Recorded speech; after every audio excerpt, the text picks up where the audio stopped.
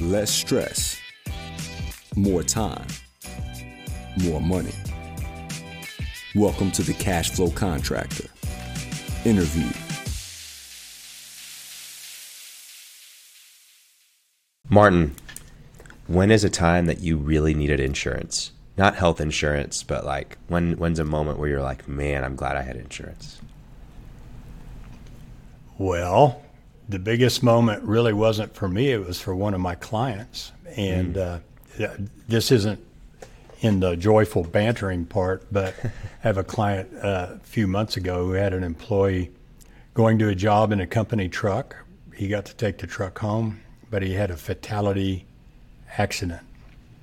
And it was, besides the fact that it was a terrible tragedy, but he hadn't paid a whole lot of attention to his insurance, and there were some snafus.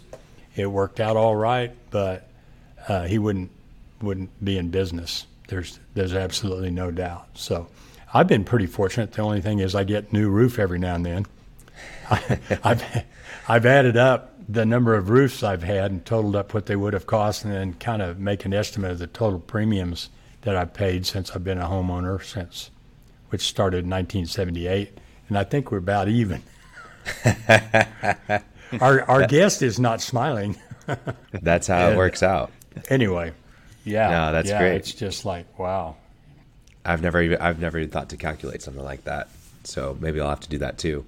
Well, you mentioned our guest, Brian. Welcome to the podcast. How are you, man? Doing great, guys.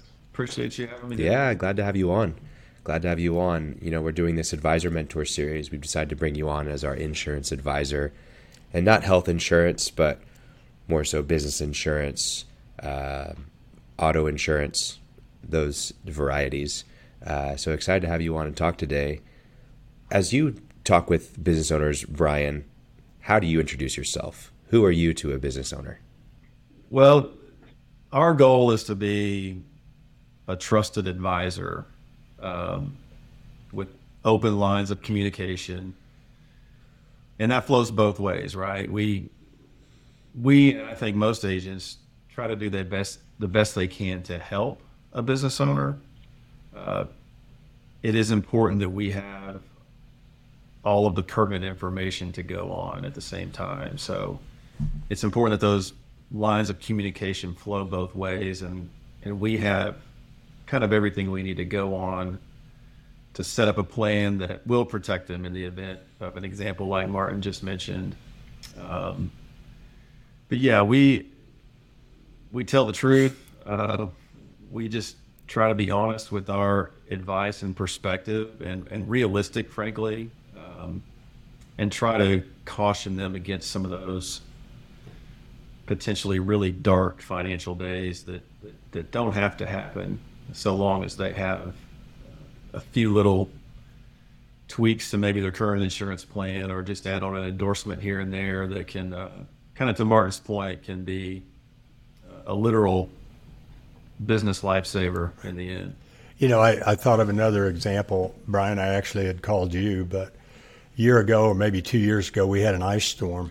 And so my wife has a pediatric clinic, and me being a good husband, I went over and scraped all I could, and then I went and bought sand and threw sand out, trying to prevent slips and falls. Well, after it thawed, I guess I bought the wrong kind of sand.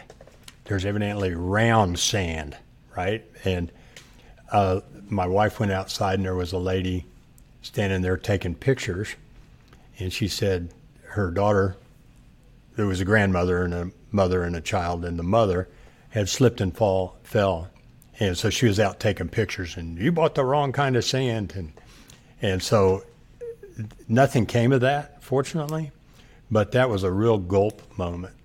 And having found out from Brian that we were covered on that, so I relaxed a little bit. Fortunately, nothing happened, but boy, that was one of those deals like, what's this all about? No doubt. And this may sound odd, but in some ways, we as agents are glad those things happen to you. So when you get these moments of kind of, oh no, what could have happened, what would have happened, without something actually happening, then it opens business owners' eyes to kind of the value in. And I encourage our clients, especially the business owners, to kind of treat us like their accountants. Meet with us once or twice a year, just check-in points. Did you buy a $50,000 piece of equipment that you forgot to tell us about, or did you open a second location that you forgot to mention to us? Just little touch points along the way, so we and they ensure that we don't miss anything that could create a hole that is not fillable because we didn't have the proper coverages in place or add the second location, et cetera. So, yeah, I think Diane and I called you something that day. I don't recall what it was. Well, I'm advising our listeners too that there are different kinds of sand, and don't throw the round kind down on your parking lot because it's slippery, I guess. But I didn't know that. Yeah, I don't know who would. Hey, they don't get that with every business case, So. That's great. So Brian, what are general? Oh, well, go ahead, Khalil. No, but basically what I was going to say, let's just act like I'm a new business owner or I may be an existing business owner and haven't paid any attention to, a great insurance agent that could be my advisor. What are the things that I need to worry about? I'm a contractor specifically. I'm aware of like workers' comp and things like that. But what are all of the things that I need to be aware of as far as insurance? Yeah, and that'll be a little business specific, right? Depending on the type of business you operate and so forth. But some of the bigger triggers we look for, I mentioned these kind of trying to keep people out of these potentially large financial damaging holes, right? And one of those is the proper liability coverage. And it's important to think about, do I have a retail space or do I perform on job sites away from my office or my retail space? Because the liability can operate a little bit differently. For a salon owner, let's say, they don't need liability coverage that will follow them to a job site, right? Most often. But if I own a cabinet shop, and I have a retail space where clients can come in and look at the cabinets I'm selling them, but I also install those in their homes or businesses, then we want to make sure the liability is set up in a way that protects the client from walking into my retail space, slipping and falling and getting hurt. And we also want to make sure that if the header I install in their bathroom falls off and destroys a $10,000 vase, am I also covered for that? So that's one of the larger pitfalls. And then just talking through their bigger ticket equipment pieces. And again, which of those stay on site, which of those travel to a job site. And then some of the things you all mentioned around the employee piece. How many employees? What are their duties? Is the workers' comp set up in a way that's suitable? So I like to visit them at their business is ideal. That way, if we don't happen to communicate about a certain detail, then hopefully when we're there touring, we'll pick up on it and be able to give them some more specific advice based on their situation. Yeah. You mentioned endorsements earlier, Brian. What are endorsements in terms of coverage and how do they make or break your policy? Sure. So a lot of times for business owners, we'll write what's called a business owner's policy or business owner's package. And so a good way to kind of get your brain around that is to think about your homeowner's policy, right? We're covering the home, but there's a number of coverages that are packaged in with that policy, right? Contents and liability and so forth. Well, a business owner's policy works in a similar way, that it has the primary thing we're covering, whether they own the building or not.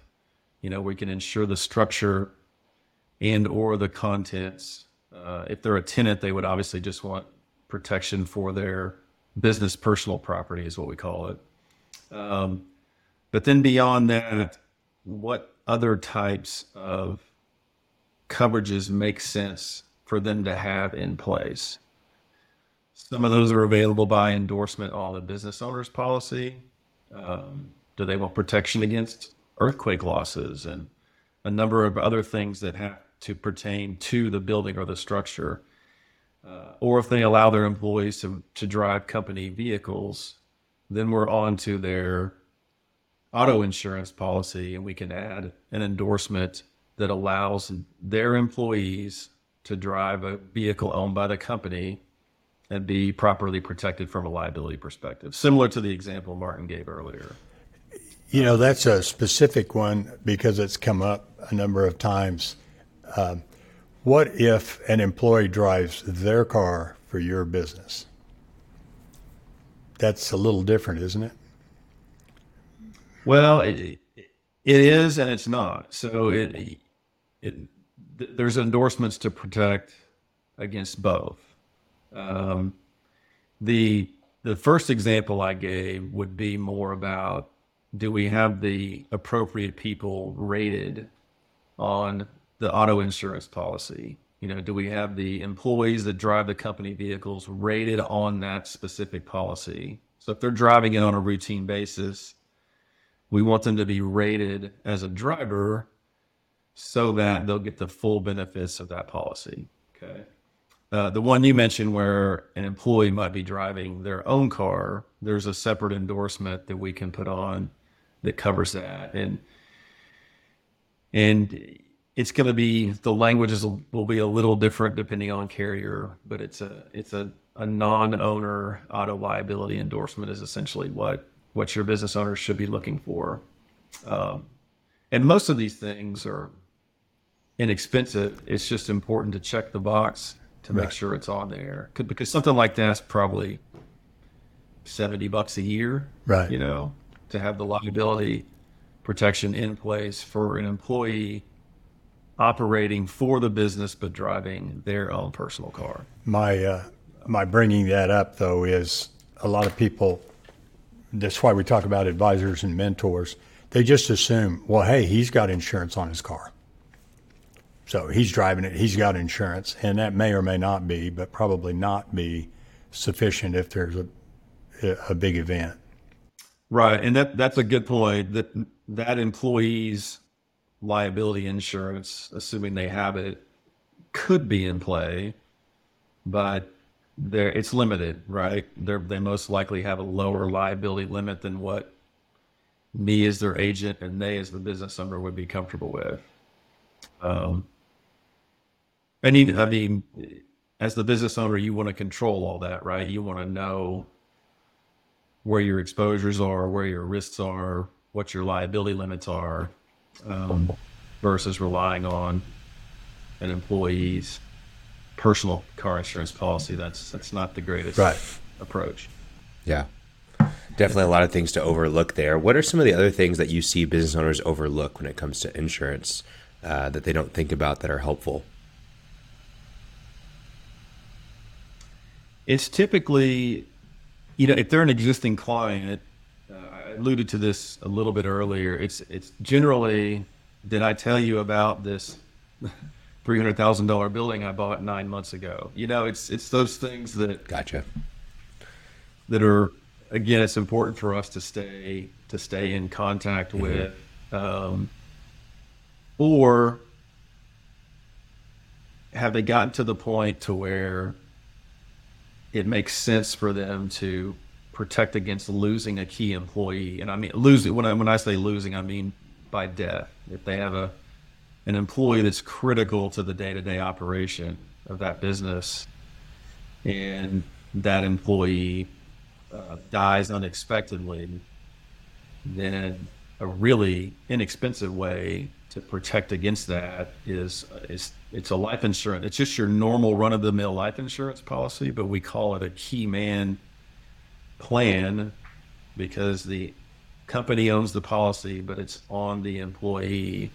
But the benefit goes to the business owner, to what ultimately is buying them time, right? They can catch their breath, decide if they want to replace that employee, or buys them time to train somebody to get them back up to the point of proficiency that key employee was at. Yeah. And so Martin and I have had these conversations over the years that it's just a really underutilized tool that at the end of the day is pretty cheap. To have we'll call it a $500,000 bankroll on the side that the business could tap into if that employee were to pass away. And the same is true for business partners, right? So Khalil, if you and I open a plumbing company tomorrow, you're the sales guy, I'm the operations guy, and we get 4 or 5 years down the road and we've had a lot of success. But if you were to pass away suddenly and I lose my entire sales department, that business is not likely to survive, right? If the entire selling piece of the company is on your shoulders alone, then that's a really hard thing for business owners to overcome. And so the same could be true. It's still key man life insurance, but the company could own one on each of us as partners, and again, buy us time, give us the resources to recover from that, from losing one of the partners. Other than liability, automobile, what are some other categories of insurance? I mean, key man, liability, property, which would be the building and the equipment. I guess equipment is called marine as opposed to real estate, something like that. Yeah, it can be. We call that scheduling equipment. It's a funky name. Inland marine is the type of policy that you'll see, and that's from the cargo days from 200 years ago when they came up with that.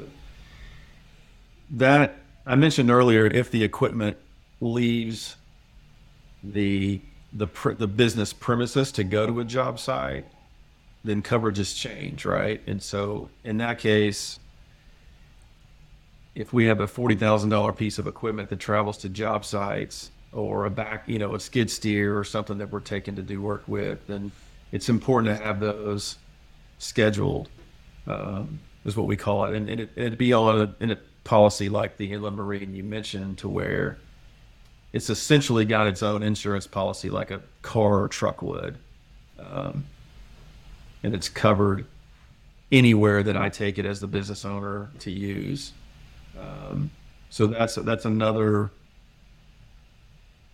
probably kind of an assumption business owners make, is like, well, I've got this business owner's policy and I see this contents coverage on here, but that's not ideal if that equipment is leaving the where it sleeps overnight, right? Where it stays at the company overnight. If it's going to job sites, it's far better protected by having it with its own little insurance policy. So we have that conversation too. Sure, they're covered that way. Yeah. Martin, we've talked in the past about business interruption insurance, and you've had a client or maybe a couple of clients that have had to deal with that. 2. Yeah. What are those stories really quick? And then we can talk about business interruption insurance, Brian. Well, we tried to get COVID. No, I'm kidding. That didn't work. That a lot of people did try though, right, Brian? But I've had 2 clients over the years. One had a fire, and it didn't destroy everything, but it destroyed his ability to work at his location, and he had to move his whole operations, and that wound up costing a lot of money.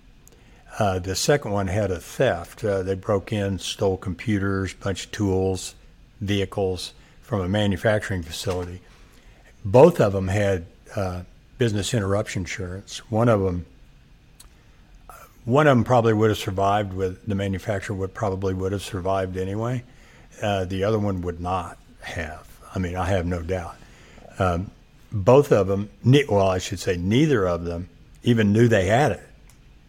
Their agent had just stuck a policy or an addendum or an endorsement, I guess, whatever the word is, and didn't cost very much money.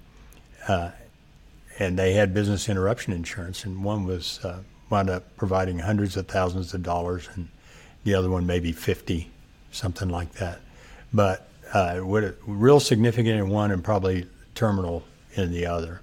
So you want to Is that a normal thing to have business interruption, or do people need to ask for it? Or It's relatively standard in one of those business owners packaged policies I mentioned. So it's most likely going to be included in that. There are some other types of commercial policies that are set up kind of a la carte is a way to think about it. We put in the building, we put in the business personal property, we put in the business interruption if they want it or not. You know what I mean? So it's just important to know that the agent that they're working with has accounted for that. And to be fair, some business owners would choose not to carry that, right? Like you and I, Martin, there wouldn't be a whole lot of interruption to my business if my building burned down, right? I can work from home, I can meet clients at a coffee shop, but there would be massive interruptions to my tenant's business, who has a hair salon in my building. So if the building burned down, they would be in dire straits, scrambling to find a new place, etc. And so it's important that it be there, and most oftentimes it's going to be packaged into that business owner's policy. But again, it's important to have those routine annual, if not more often, reviews with their agent to make sure that all that's in place and that they understand it. You know, we try to give people an understanding. We want them to know what they're paying for, right? And to know that to have an understanding of what they have.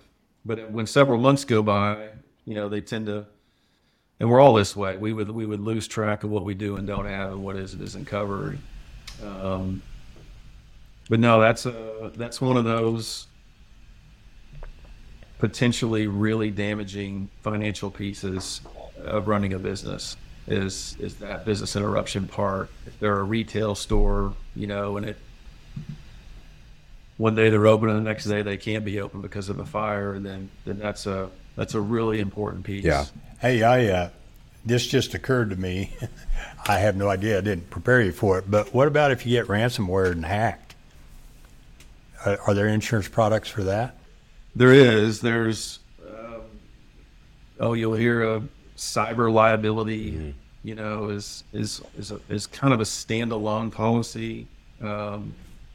And there's a number, I guess that's a good time for me to address.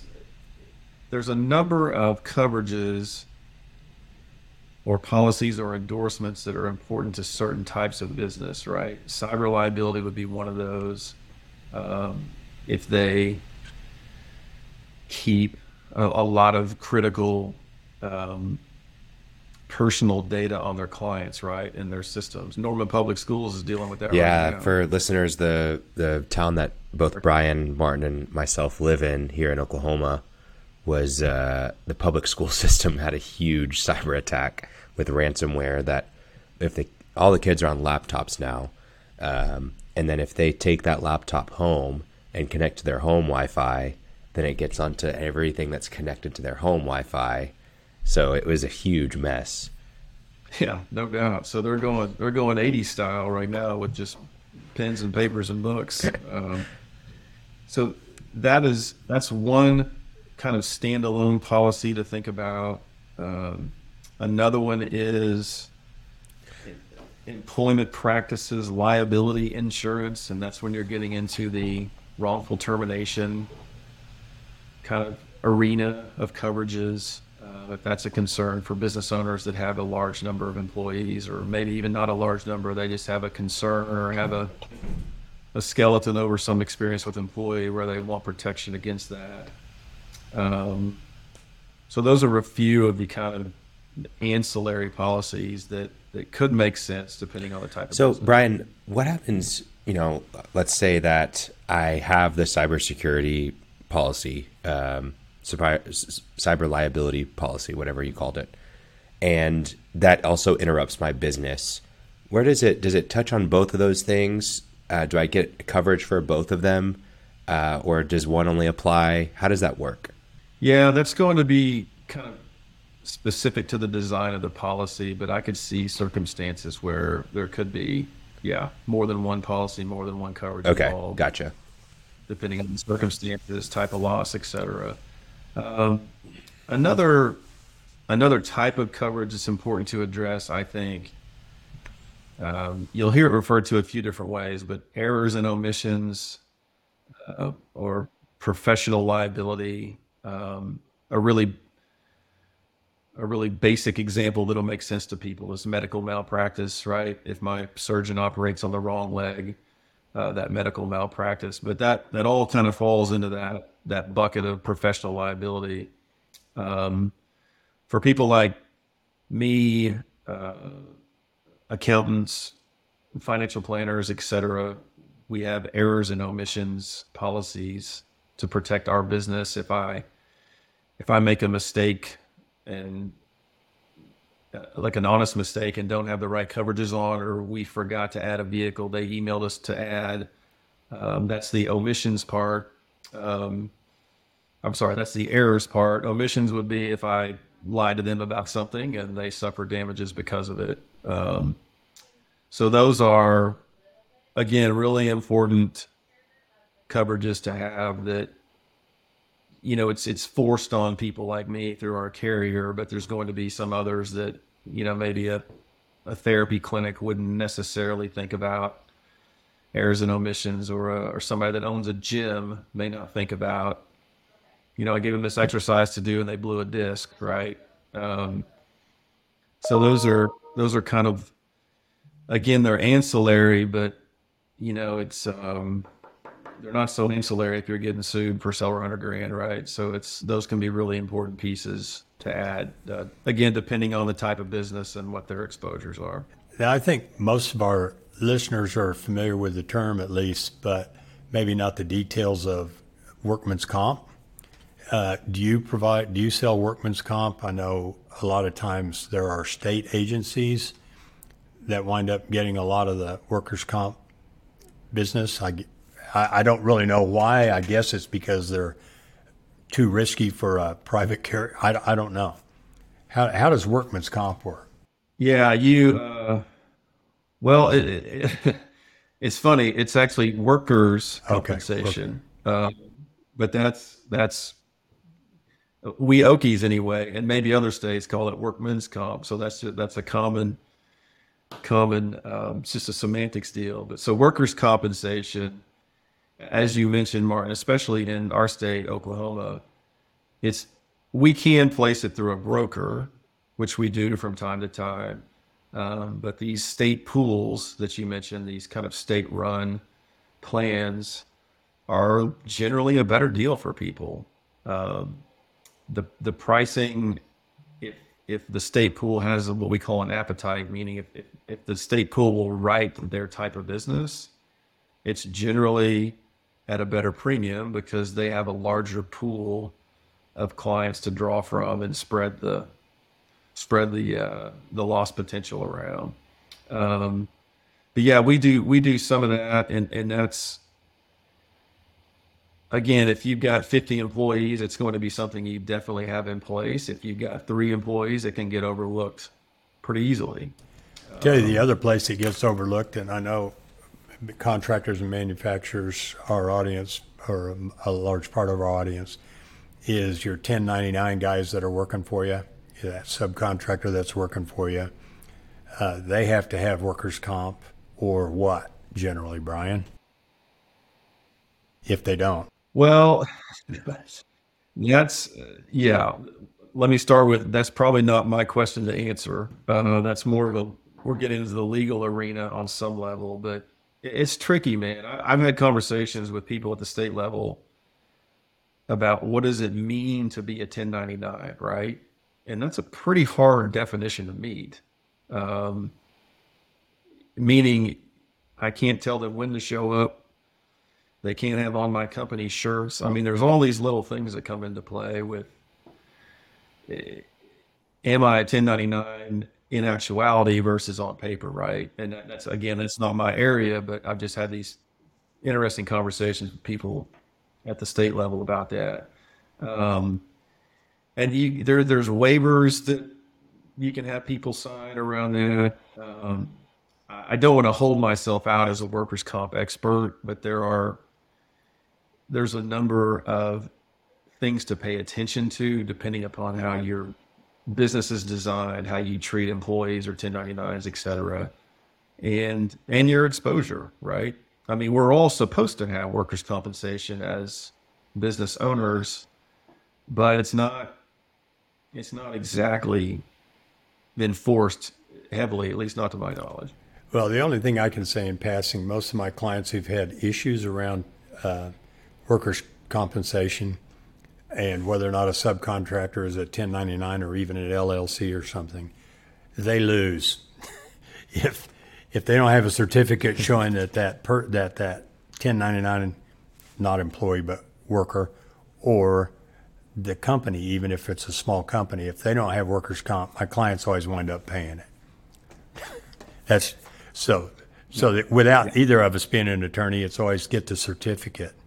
And the best time to get the certificate is before you hand them their check.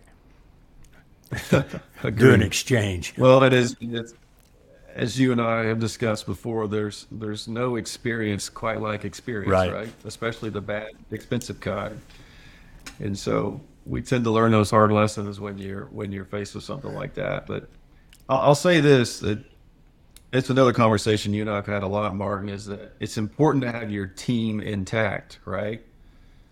For me, an agent that you trust and know, frankly, and can reach when you need to, an accountant, an attorney, a business or life coach like yourself. You know, if you run a business, that it's important to have those people kind of on your side that are accessible, that you have a strong relationship with, that if there is some kind of darkness that falls upon your business, whether it's claim related or legal related, you know who to call and who to trust, right?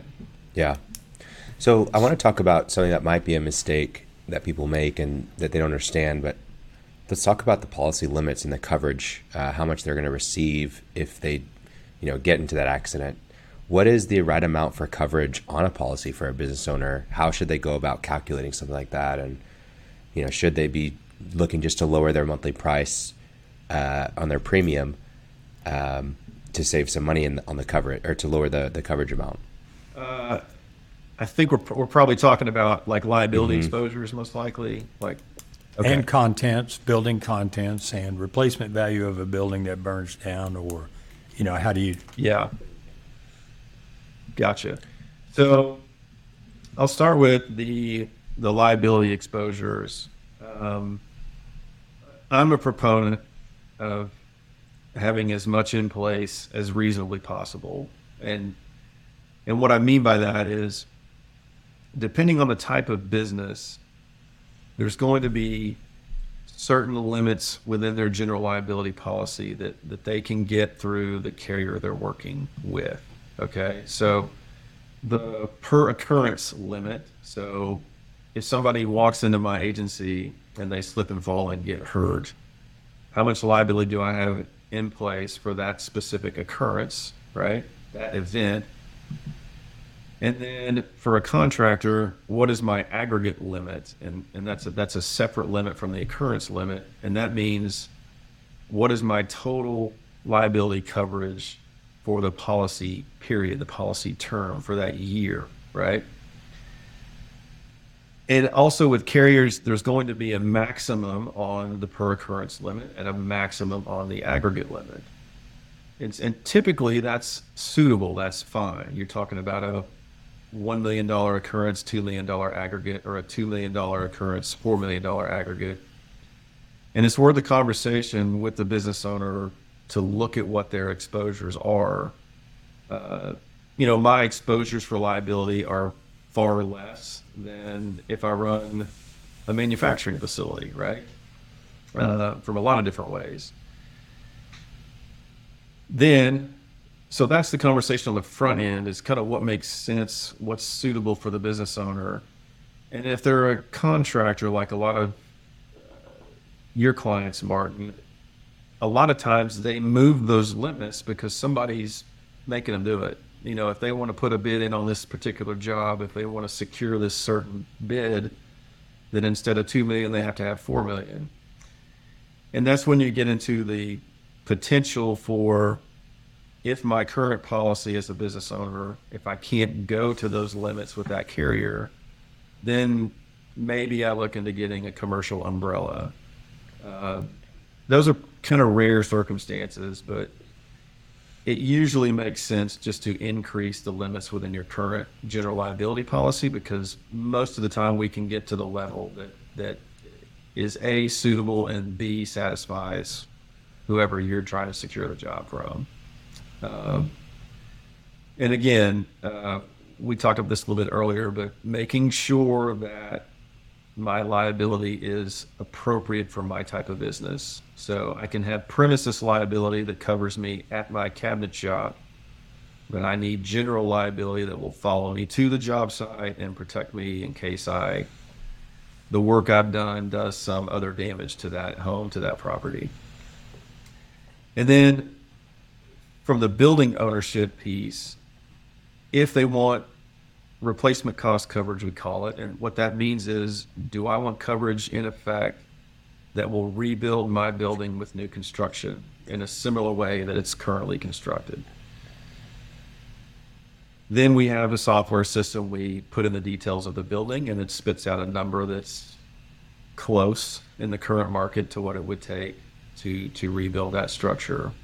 And again, those things are worth reviewing each year. And most carriers have what they call roll-ups, where if my building was insured for $300,000 last year, my renewal this year may be insured for $325,000, right? Because the cost of construction, well, lately has gone way up, but traditionally, kind of with the cost of living, it'll float up a few percent each year. So most carriers will, if you're on a replacement cost policy, they'll keep up with that.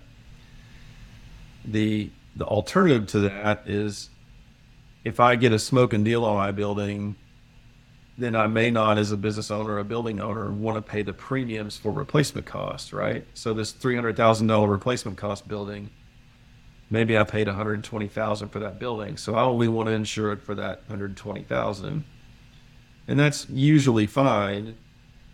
But the maintenance piece is keeping up with the increasing value of that building, or did I dump $75,000 into rehabbing it, right? So those are the kind of checkpoints annually or sooner if they've done some kind of major rehab.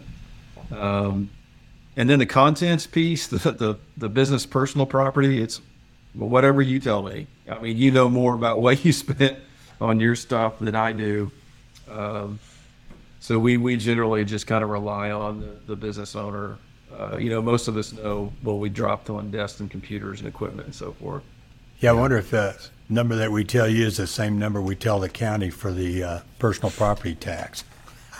That's a joke. Yeah. No, we're not reporting that to anybody. So what I kind of hope that we do today is talk about, there's a whole lot of insurance, a whole lot of options, a lot of different things you can cover that make sense. And the point I make to all my clients is, you're not likely to know very much about it. Case in point, if you look at your limits on your car insurance and you go, well, that's $600,000. That's a lot of money. Well, not for the fatality accident that one of my clients' employees had. That's not very much money. So you have to have, in my opinion, an advisor who can walk you through, tell you about the options, and at least give you the information to make a decision. Do I want E&O? Do I want key man life insurance? Do I want an employee driving their own car kind of endorsement? One thing you mentioned too is that you should meet on a regular basis, and I'll ask you what that ought to be. But the reason I know that's so true is I'm trying to leave documents so that if I were to pass, my wife could find out my bank accounts and my advisors and the passwords to my property and where these documents are. And I do that, and then I look at it 6 months later and half of it is changed. It's trying to keep that current. And I don't know that insurance changed that fast, but what's an appropriate interval that you actually have, spend the time and have a review with your insurance provider? I would say annually is pretty suitable. It's nice to kind of time it around the renewals, to see what has changed, what needs to be changed, what tweaks do we need to make. Have they acquired new equipment? Change the dynamics of their business? Or did they begin as a plumbing company, but now they're doing plumbing and heating and air? Little triggers like that to discuss each year. So I'd say on average annually is pretty suitable. If there's a lot of moving parts, it might need to be more often, but typically once a year is pretty good. Do most of your business clients actually do that? No. No. But a lot of them, a few of them we're communicating weekly, right? So it's not necessary if we have ongoing communication, right? But if you kind of set it, forget it for a year, then, to your point, you may have understood what all those limits and coverages endorsements meant when we set it all up, but a few months go by and it's going to poof, be gone. And yeah. So it's worth kind of revisiting that from time to time to make sure they have at least a decent understanding of what they do and don't have. Yeah. Well, if I'm in Oklahoma, I should reach out to Brian McPherson for anything insurance related if I don't have an agent currently. But let's say I'm in another state, I'm up in New York. What are the things that I should be checking for in a insurance advisor? What are some of the questions I should ask? Some maybe behaviors or things that I should look for whenever I'm trying to choose the right fit for me? Yeah, good question. One of the number one complaints I hear, we've acquired a lot of clients over the years because they just can't get a callback. Or there's been a communication disconnect, or they're being told something that just kind of it smells in their opinion, So the relationship part, I mentioned having your team around you. It's just somebody that you can reach, you can trust, they're accessible. And if they don't know the answer, then they're going to do some digging and find it versus... And that's one reason I said earlier to have that open back and forth two-way communication is I've got a lot of clients that have said to me, "Oh, I know you're going to take care of me." And I'm like, yes, we are doing our best, but if there's things I don't know, I can't take care of those, right? And so just to know that the people you're working with are going to do their best to set you up in a suitable way that is based on your needs and not theirs, essentially. And then experience plays into that. I've been an agent a long time, so I can say look for an experienced agent. But even somebody that's been around a couple of years, if they've got a background in insurance or if they've got other work history that kind of speaks to their level of competence, that's fine too, because we can research these things enough. We have underwriters at our disposal and other information we can look into because there's admittedly things that come up, probably once or twice a month that I've never been asked or we've never approached, or they're operating a business that we just haven't been exposed to, or that it's brand new. The marijuana piece has been eye-opening for our industry the last couple of years. So it's just having an advisor on your side that's going to do the necessary research to set you up in a suitable way, that is sufficient in coverage, but not to the point to where it's crippling you from a premium perspective. Yeah, I'm sure you can buy quality insurance on the internet. I'm going to speak against it, but for me anyway, I want a personal relationship with somebody, and if I call, I want to talk to one of two or three people again and again over the years. Maybe just one, not somebody new every time. Not saying it can't be done, but that's my preference. I couldn't agree more. And I'm biased, for full disclosure. I have a local agency and local claims people. I can't imagine being a business owner and calling a 1-800 number and getting a different cubicle every time and having to retell my story. And in all fairness, the model may work. I mean, it just doesn't. No doubt. I know some big companies used to have agencies here. I actually started with them 30 years ago, and there's nobody here anymore. Not even an office that I know of. You have to call an 800 number. And that just isn't for me. But it could work, I guess. Yeah, I think the real issue with the internet side of it is that you're relying on yourself still. And as a business owner, the whole reason why we're doing this series is to help you get out of being responsible for everything 100% of the time. If you can have someone that you trust, that you know is going to take care of it, that you can delegate the responsibility to them, and you're just able to make decisions, that's where you want to be. And you just buying it online, sure, you might get a cheap rate, you might be able to get it really fast, but you're going to miss things. You're not going to get everything covered. You're not going to remember where your login is for it and how to get it done. It's so much easier when you just have a person you call, pick up the phone. So that's definitely what we're looking for. I agree. That's obvious statement number 6 on the day, but I agree. I have to tell you an experience I had in Nebraska. I was at the insurance agency, and there were 2 farmers in there, and they both had checks. And one guy looked at the first guy and said, "What'd you get a check for?" He said, "I had a fire. I had a loss from a fire." And he goes, "Wow." He goes, "What happened to you?" He says, "Had a flood." The fire guy goes, "Well, I got 100,000. How much you get?" He said, "I got 300,000. First guy goes, "How do you start a flood?" We can always cut that. No, that's good. I love that. That's good. Well, Brian, this has been so great. I really appreciate having you on. Thanks for your time and your knowledge. How can people get in touch with you? Phone or email is probably the most efficient way. We're Norman, Oklahoma, 405-364-9025. My email is first initial, last name, so B. McPherson at shelterinsurance.com. Excellent. We'll have that in the show notes for listeners. Man, thank you for your time, Brian. Hope to see you around soon, man. And listeners, go check him out if you need help with your insurance.